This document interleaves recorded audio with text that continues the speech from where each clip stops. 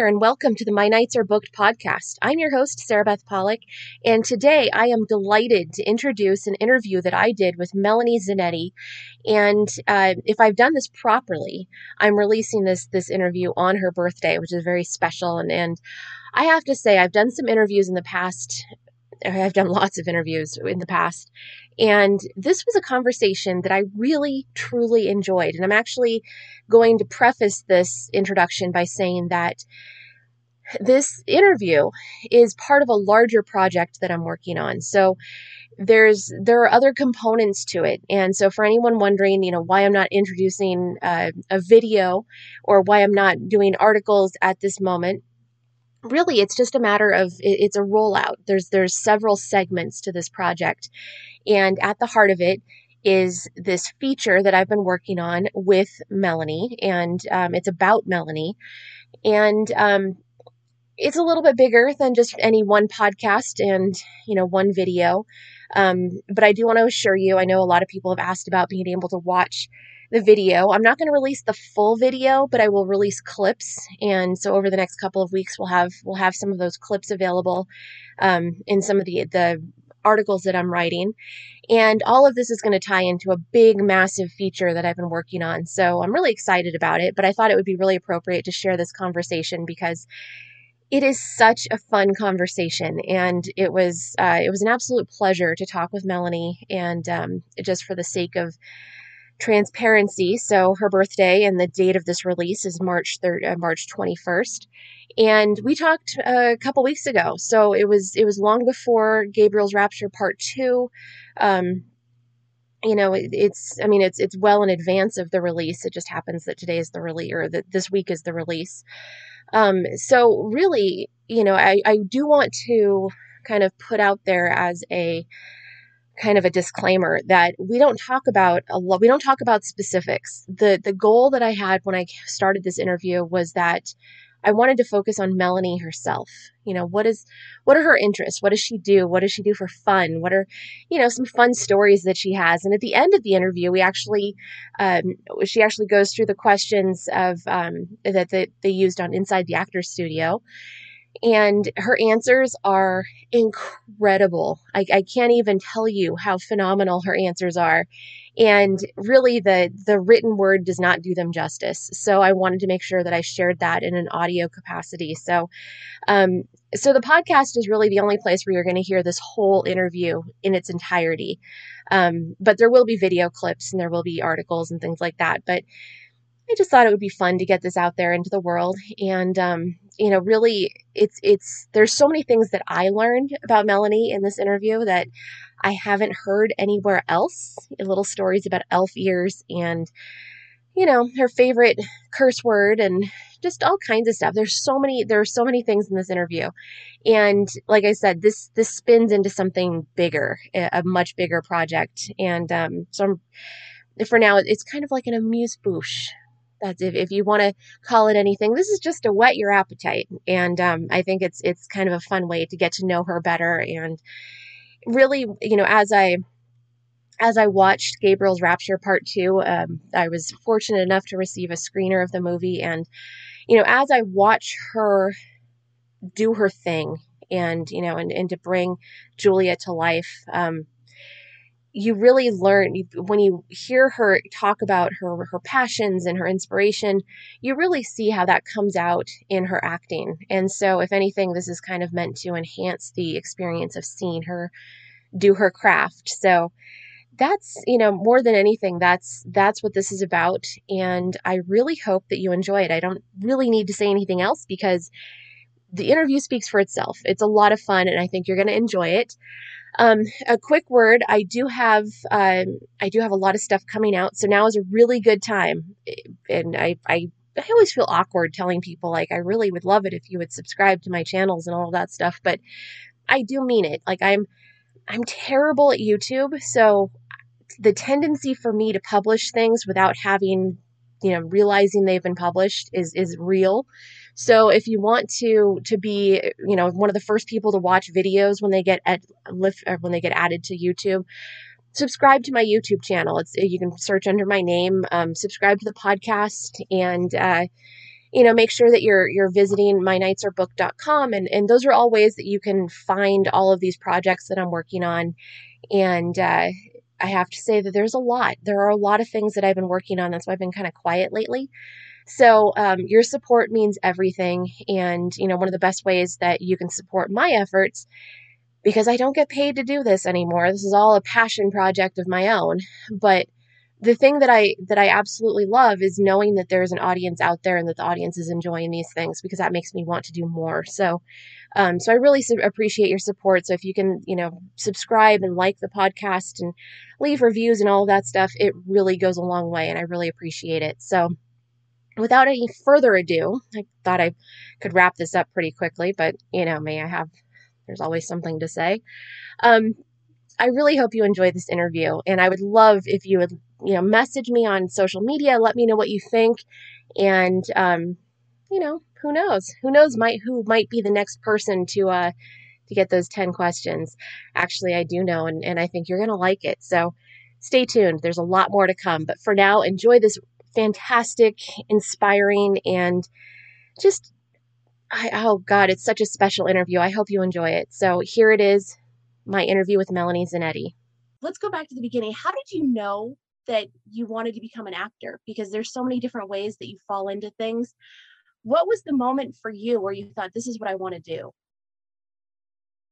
I don't know if there was necessarily a moment, particularly when I was younger. I think I always loved telling stories, and I loved world creation. And when I was little, all the games I loved playing were either making up fantastical things. I'm in a big family. I was a bit of a master of ceremonies that way. Loved anything to do with dress ups, anything that was fantastical. Not interested in games that had anything to do with reality, really. So that's who I was as a kid. And I think I enjoyed doing plays and acting when I was younger. I think when I left school, I didn't really think I could be an actor. It wasn't something that I thought was for me. I thought that was just for really beautiful and really deluded people. And I think I didn't really put myself, I'm like, I'm very smart. I don't put myself in that category. So I went off and started another sort of journalism creative industries degree. And I did very well and I hated it. And then I deferred from that because it was literally grating on my soul. And it was actually my parents who sat me down and said, look, you can do anything later, but you really loved acting. So why don't you give that a go now? And I told them that they were being very impractical. And then I had a big cry and I knew they were right. And then I auditioned for an acting course, the only one left open that I knew in the country. And I got in and sort of everything went from there. That is so crazy. What a great story. That is so, it reminds me, it's so funny because your Gabriel's co-star, Christian Veit, has a similar story where he was in marketing and never planned to be an actor. And then it just kind of it fell in at like the perfect moment. It wasn't like, Mhm. it was serendipity. And I love that, that you had such a supportive family to be able to, to make that transition where they said, no, this is where you should be. Like, that's wonderful. Yeah, I'm very aware of how fortunate I am to have a supportive family, because not everyone does, and it does make a huge impact on whether people feel they have permission to go after what they love. I actually had a moment, I think it was 2019, and I was doing a Paramount film that was shooting in Australia, and I was driving to set, I think it would have been about 6 a.m. And I drove past people in their corporate wear, you know, about to, in their cars and waiting at bus stops. And I just started sobbing with relief and gratitude that I was doing the thing that I loved, that um, I had been helped and allowed to follow my passion, because not everyone does. And I just went, oh, it was just the understanding of what a shell of myself I would be if I wasn't doing something creative. Oh, absolutely. Absolutely. How do you choose your roles? You've been through, I was looking at at your biography and all the roles that you've taken, and you don't fall into a pattern. and which I think is great. Like it's a little bit of everything. But when things come to you, when you get scripts, how do you know it's right for you? Um, Look, with let's just be honest, with actors, a lot of the time, you have to be open to what is coming to you. There are so many people who are working, so who want to work, and Mhm. so many actors who are out of work. So when something particularly gets offered or falls into your lap, the opportunity to work is a gift. But I have been particularly lucky to be able to do so many different things, and to be able to be a bit of a chameleon with the roles that I've been offered. Even in the last year, I did a gothic period piece, and then a romance, and then was playing a cartoon dog, and then a short film set in the 50s. And before that, last year, or the year before last, I did a couple of episodes of Young Rock where I was a jazzercise instructor in the 80s. And with my theatre, I've played modern characters, I've played Shakespeare, I've played period piece. I love being able to enter all of these different worlds. And I think part of that is I've got a malleable face. I can look very different. I call it a squishy face. I can look really different, but I also don't look too modern. Mhm. I have a face that works for period pieces as well, and different time periods. So I'm fortunate that way as well. Some people just naturally look quite modern and quite striking in that, Mhm. but I have a bit more of a ye olde face. I love it. I love it. So with that said, do you are there roles that you haven't had a chance to try that you'd like to try, or are there things that you try to shy away from as they come across? I mean, knowing that you want to accept as much as you can, are there things that you're like you would just if you could make a wish and get your dream role, is there something out there that you would love to try? Or are there things that you're Mm. definitely not interested in that you because some Well, I've people got to like be right off the honest. bat. Last year, I have always wanted to do a sort of gothic period piece, and I got to do that last year. So that was a bit of a bucket list tick. Um, Another one that I got to do, it was a sort of tween TV show, but I got to play an elf, Mhm. a villainous elf actually, which was really fun. But my main desire was to have elf ears. And the guy who made ours, he worked on Lord of the Rings, and he made them all bespoke. So they were all different, but formed around our particular ear and a little bit different. Mine were very pretty, and another bucket list tick to be able to have elf ears. So I've already had a few of the ones that I've really wanted. Um, for me, it's more working on great material with excellent people. I always want to be working with my betters, people who are more experienced and have been, doing it for longer than me, because that's how you learn. Whenever I'm like, oh my God, I feel like I'm the weakest link, that's when I know growth is going to happen. And a bit of terror doesn't hurt. Terror can do amazing things sometimes as a motivator. Oh, absolutely. But now I have to ask, do you still have the ears? Did you get to keep the ears? I'm never allowed to wear them because they belong to the franchise and etc. But I do have a pair in the fridge.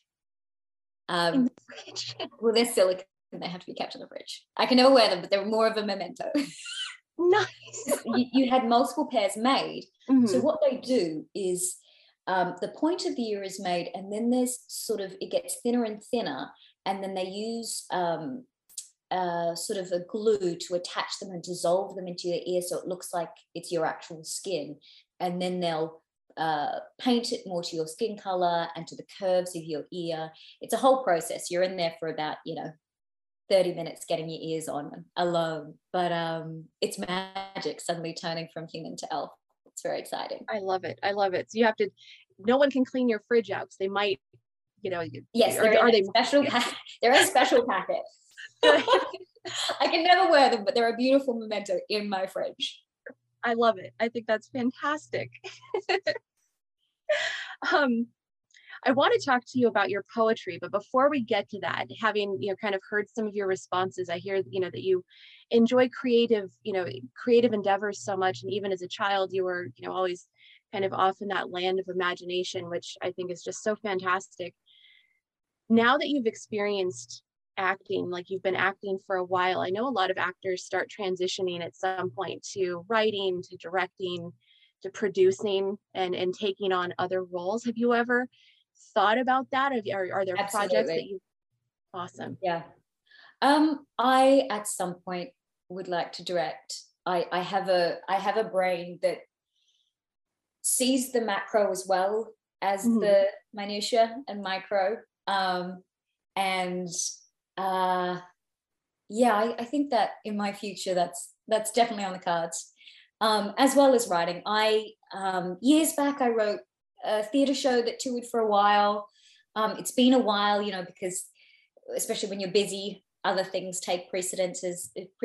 But I definitely think um, writing and directing is in my future for That's so sure. I think as an actor, there's only so much control you have Mhm. because you're as sort of a cog in this whole machine, and Mhm. you're last in first out on set often as well.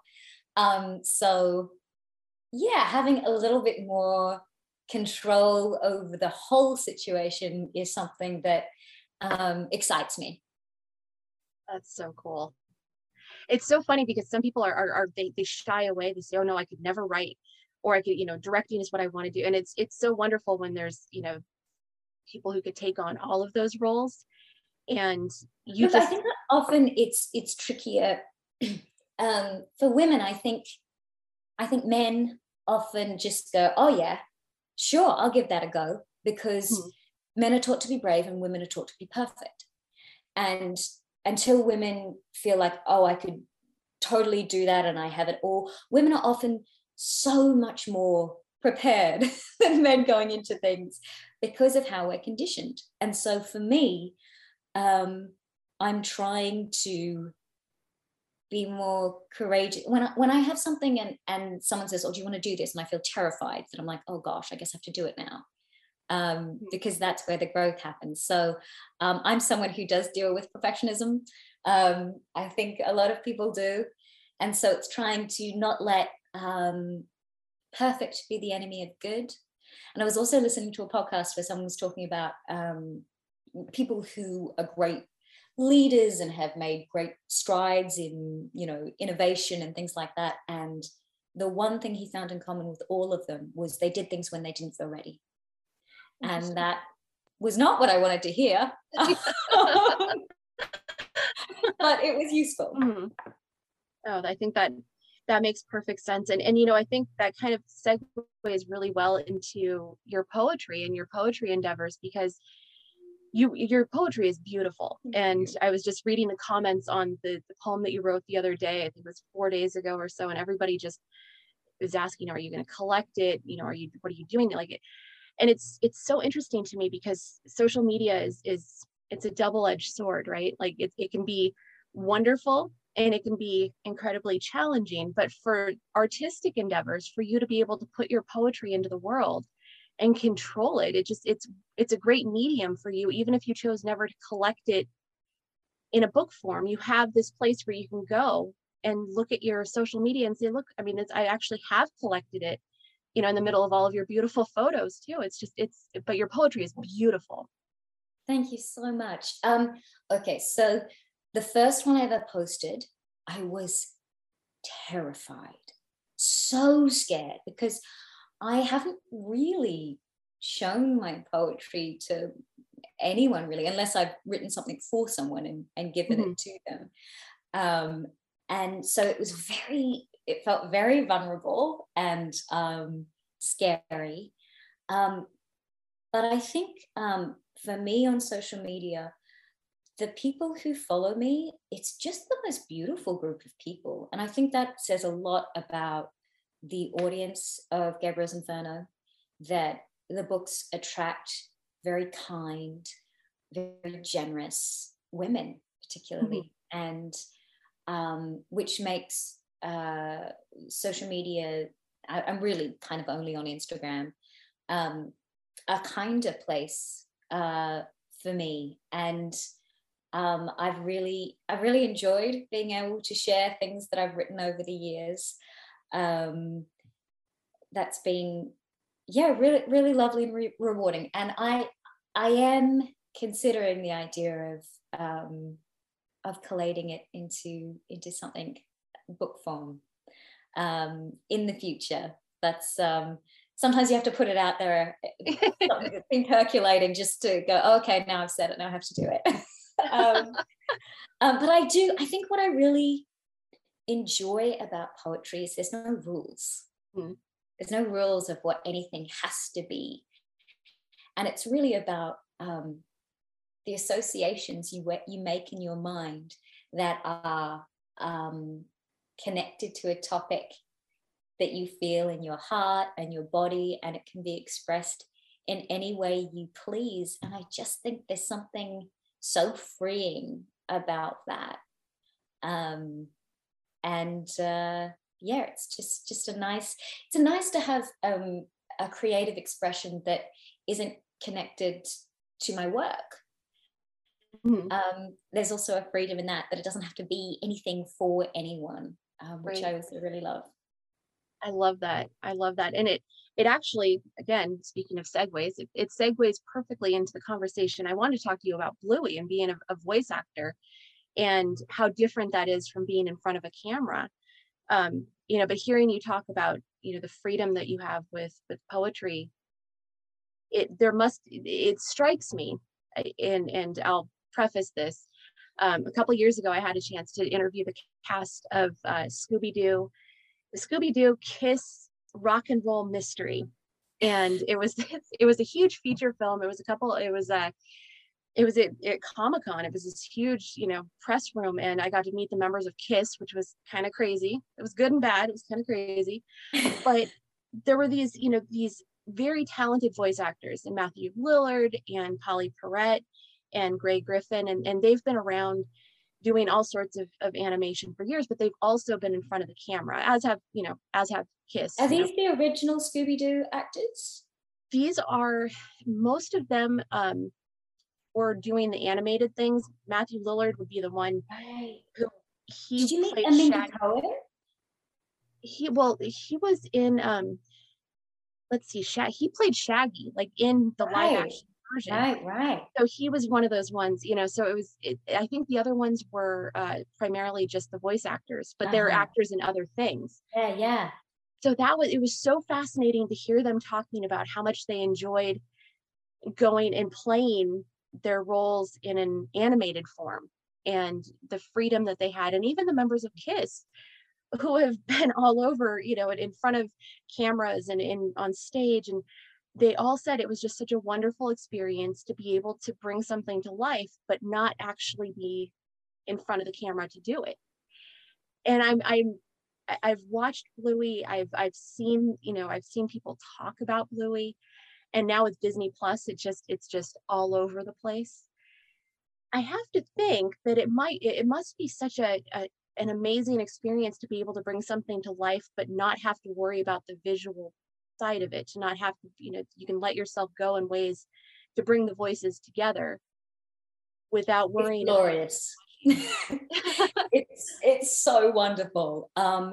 The not having to worry about what you look like, how you appear, what you're doing with your body. So when I'm doing the voiceover, I pretty much act everything out so that it sounds right. Like if you're lifting Bluey or Bingo up, I do the movements so that vocally it sounds right. So, I look insane when I'm recording. But there's a freedom to it because I know that that's never going to be seen. And it's really fun playing. It's like another metamorphosis, playing a character that looks so different to you because they happen to be a cartoon. And there's a sort of lovely anonymity with that as well. Like I have quite a chameleon voice, so no one ever recognizes that it's me. Whereas Dave McCormack, who plays Bandit, he's not an actor, he's a musician and a composer. That's just the way he sounds. That is like literally his voice. First time we talked on the phone, I was like, oh, I feel like I'm talking to the character. But for me, because I have a voice that like I do a lot of accent work, like even the last little while, there's been like 4 different accents I've had for different projects. So my voice is less in the you just recognize it realm. So there is anonymity with it as well, which is, I think, kind of wonderful. It's funny with little kids though, because they don't quite put together that there's a human voicing the cartoon. They expect that you are the cartoon. But yeah, it is coming back to what you said, very freeing. I love it. What's it been like playing to a different audience? Because obviously that, it's targeted to children and families. And so that must bring a whole new group of fans into your world. I have a lot of friends with young kids. They love it. they're very excited about it. But it's everywhere. Like I was at this with a friend. I went to this like afternoon pool party, and it was all sort of people more in the horror world, actually, directors and things like that. And she mentioned that I was the mum in Bluey, and grown men are jumping out of the pool and going, what? We watch you every day. It's like, I need to call my wife. I need to talk to my children. So it's permeated. It's so interesting. And I think it has done so well because the writer Joe he's brilliant, but he's managed to tap into something that's really truthful and essential, but also funny about that stage in life. And there's things in the show that I just think is so excellent. Like there's, in terms of who you see doing the household chores and looking after the children, it's really 50-50, the way that's portrayed, which I think is amazing. And the parents they're fallible. They make mistakes. And when they do, they apologize to their kids for it. And I just think that's such incredible modeling that I don't think I've seen in kids' TV before. So I think that's really resonating. Like I've had parents like I know so many have contacted the studio that Bluey's made in, but even me personally saying this has made me a better parent, made me want to play with my kids more. It's changed the way I parent my children, which I just think is astounding. That's fantastic. And that must, now that you've been doing it, it must give you even more projects to think about, more ways to approach projects, given that you can do that. And you don't really have to go far because you don't have to physically be in a space to record. Well, that's the thing that's really magical about recording Bluey is I can do it anywhere in the world, just go into a studio wherever I happen to be. So I've recorded in different places in Australia, LA, upstate New York, Latvia, Florence. It's made the rounds, Bluey. I love it. You'll have to, maybe you could pitch like an international, like a trip, like Bluey goes on a cruise, and then you can. Totally. Yeah, that would be so much fun. I know you mentioned your Gothic project that you just finished, and you have a couple of things that you're working on. What are some of the things that are coming up? So I actually don't know how much I can talk about it because it hasn't. Yeah. But I do have a feature here in Australia that I'm going to do in about a month, and then I'll be doing part 3 of Gabriel's Redemption. Wow, it's always something. You're so busy. Yeah. Things are happening. I love it, but that's a good thing, as you say. I mean, actors want to be active, so that's a good thing. Absolutely. So how do you unwind with all of the things that you're working on? What do you do when you need to kind of escape? I love a hike, being out in nature. It's the best. And we have so many beautiful hikes here in Queensland. I did one. There's a place, sort of hinterland, Gold Coast, which is about 2 hours away from here, and it's just like we've had so much rain recently. but it's a sort of rainforesty, mountainy walk, and there's just waterfalls upon waterfalls, and it's amazing. So I think being out in nature is one of the big things. I also love reading, um, escape, particularly fiction.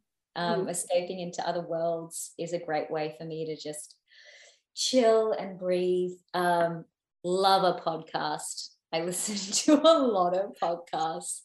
I also like cooking, things that can be meditative in motion.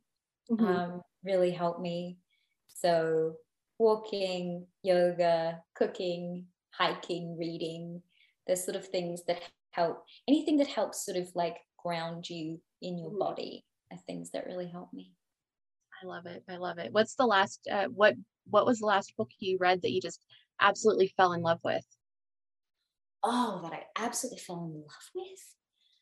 I think it's been I'm trying to think of the last one that just blew my mind. One I really enjoyed that I read last week was Where the Crawdads Sing.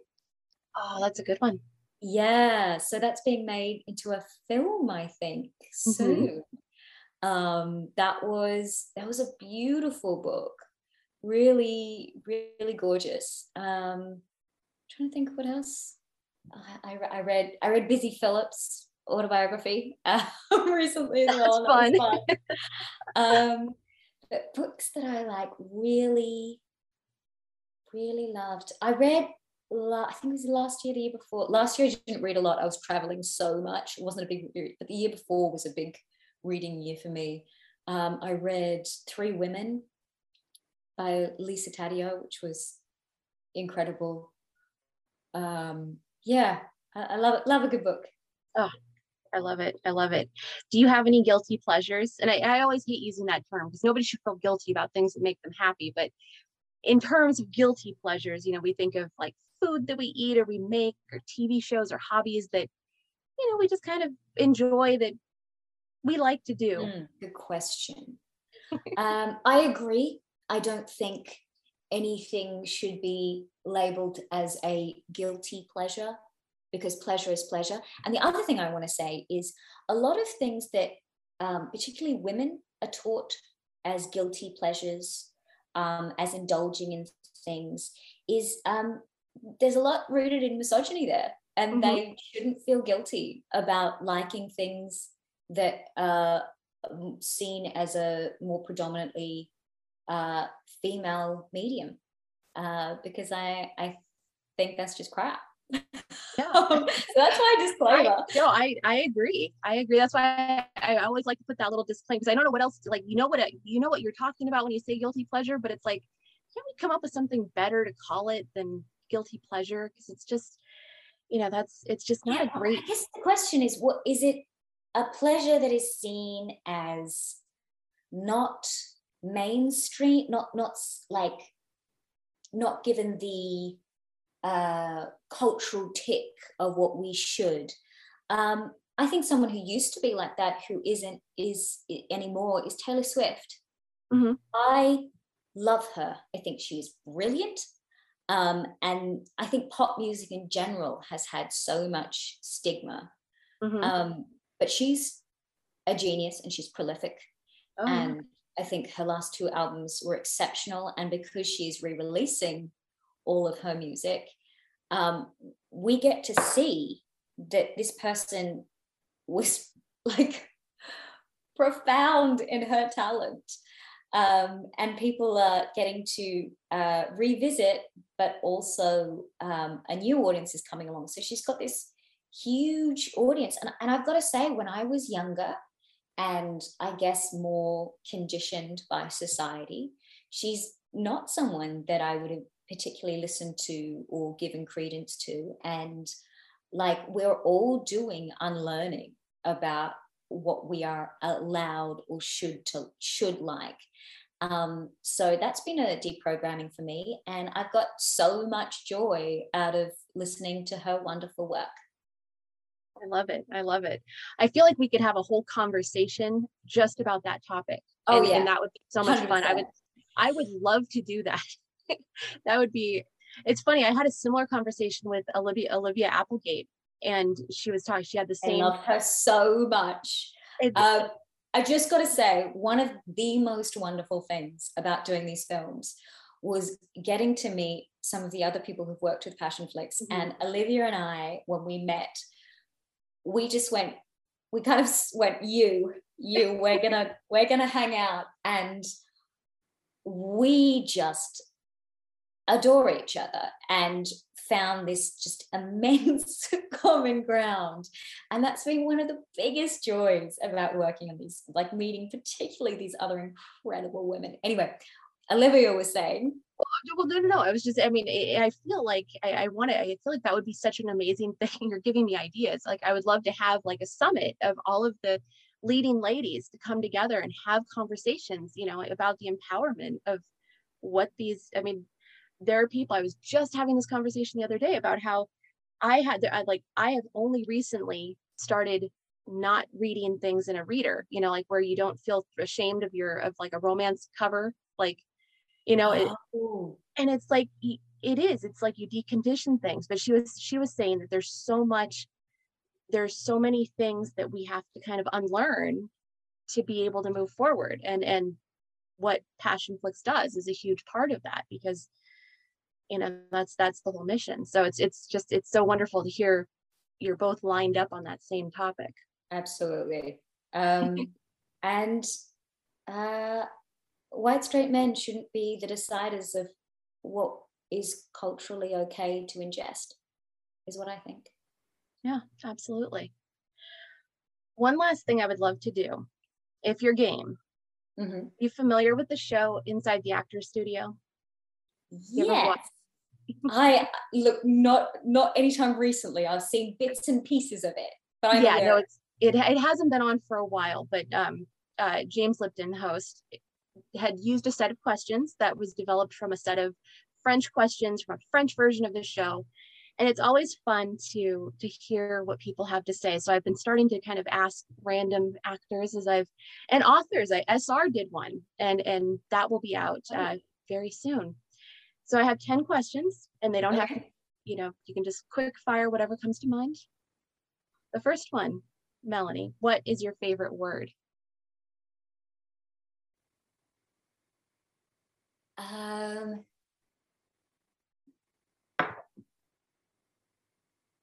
Ooh.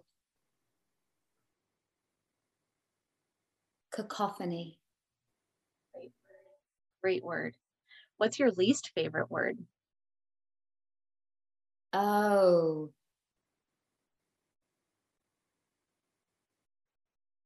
That's a good one. I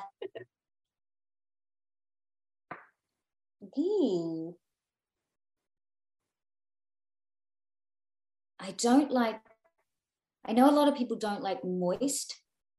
I don't hate that. Panties. Oh, we say underwear in Australia. I hate the American panties. There's something that feels infantilizing about it. Mm-hmm. And we don't use it. They don't realize they don't use it for men. They only use it for women. And I hate it. It's a good one, because it could be made derogatory so easily. That makes perfect sense. Yeah. The other word that I was trying to work how to say it, that's why cacophony came, but my actual favorite is mellifluous. I don't know how to say it. Sweet sounding. Mm-hmm. The actual translation, so melly means honey, mel means dark, and fluous means flowing. So the actual translation is flowing as with honey, which I love. Beautiful. Trust you to have the most beautiful responses. What turns you on?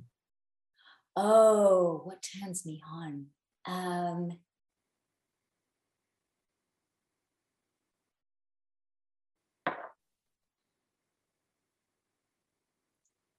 When people are being so truly themselves that they may start going to the realms of what we would see as unconventional or kooky, but are so self-assured in their truth. That's really sexy. I think things that have been given lots of thought and care. Like when someone has prepared something and they've put so much thought into the detail to create something as a whole that's so beautiful and well thought out. And that can be in a meal, that can be in a script, that can be where people have like looked at the whole arc of it, but then also how all the bits fit together. Also to create a wonderful ending. There's a quote that says, I think it was Aristotle when he was talking about endings. He says, the best endings should be both surprising and inevitable. Wow. And anything that feels, you know, when you're watching something, you're like, oh my God, that's happening. And then you're like, of course, that's what's happening. Mm-hmm. I love that feeling. That thing, that turns me on. I love it. Beautiful answers. So now, of course, what turns you off?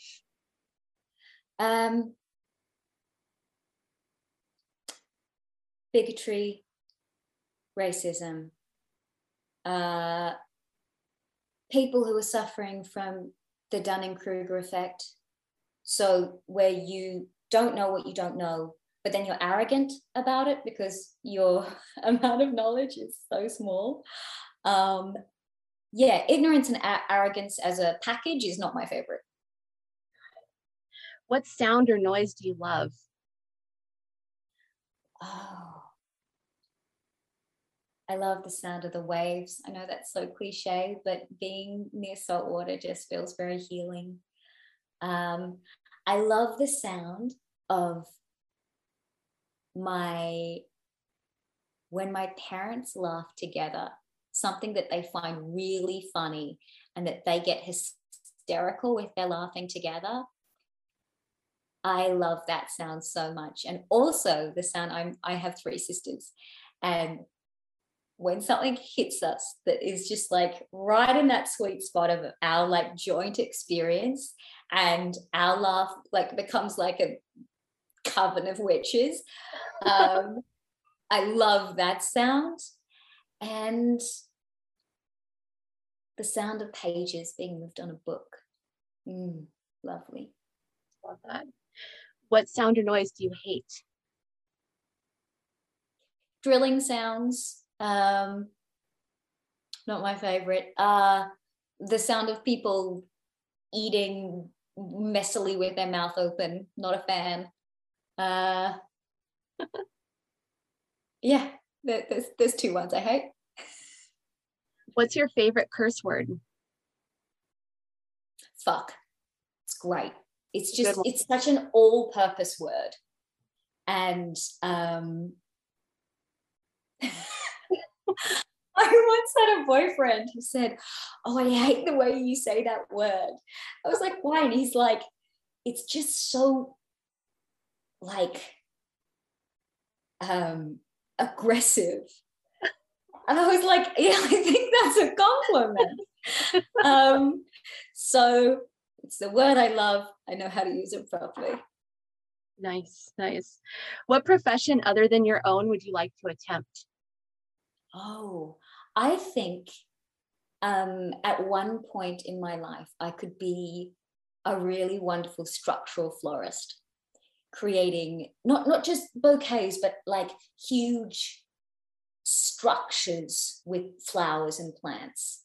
That, and you know, what we talked about before, writing, directing. I love it. When I was younger, the thing I really wanted to do when I was little was work with dreams, interpreting dreams. And I don't know, that's something I'm still interested in. I think it's crazy that we sleep and we have this whole other life of working out our days and metaphors, and you know, sometimes people have prophetic dreams like that. I find dreams are fascinating. Oh, absolutely. Absolutely. What profession would you not like to do? A policeman. I just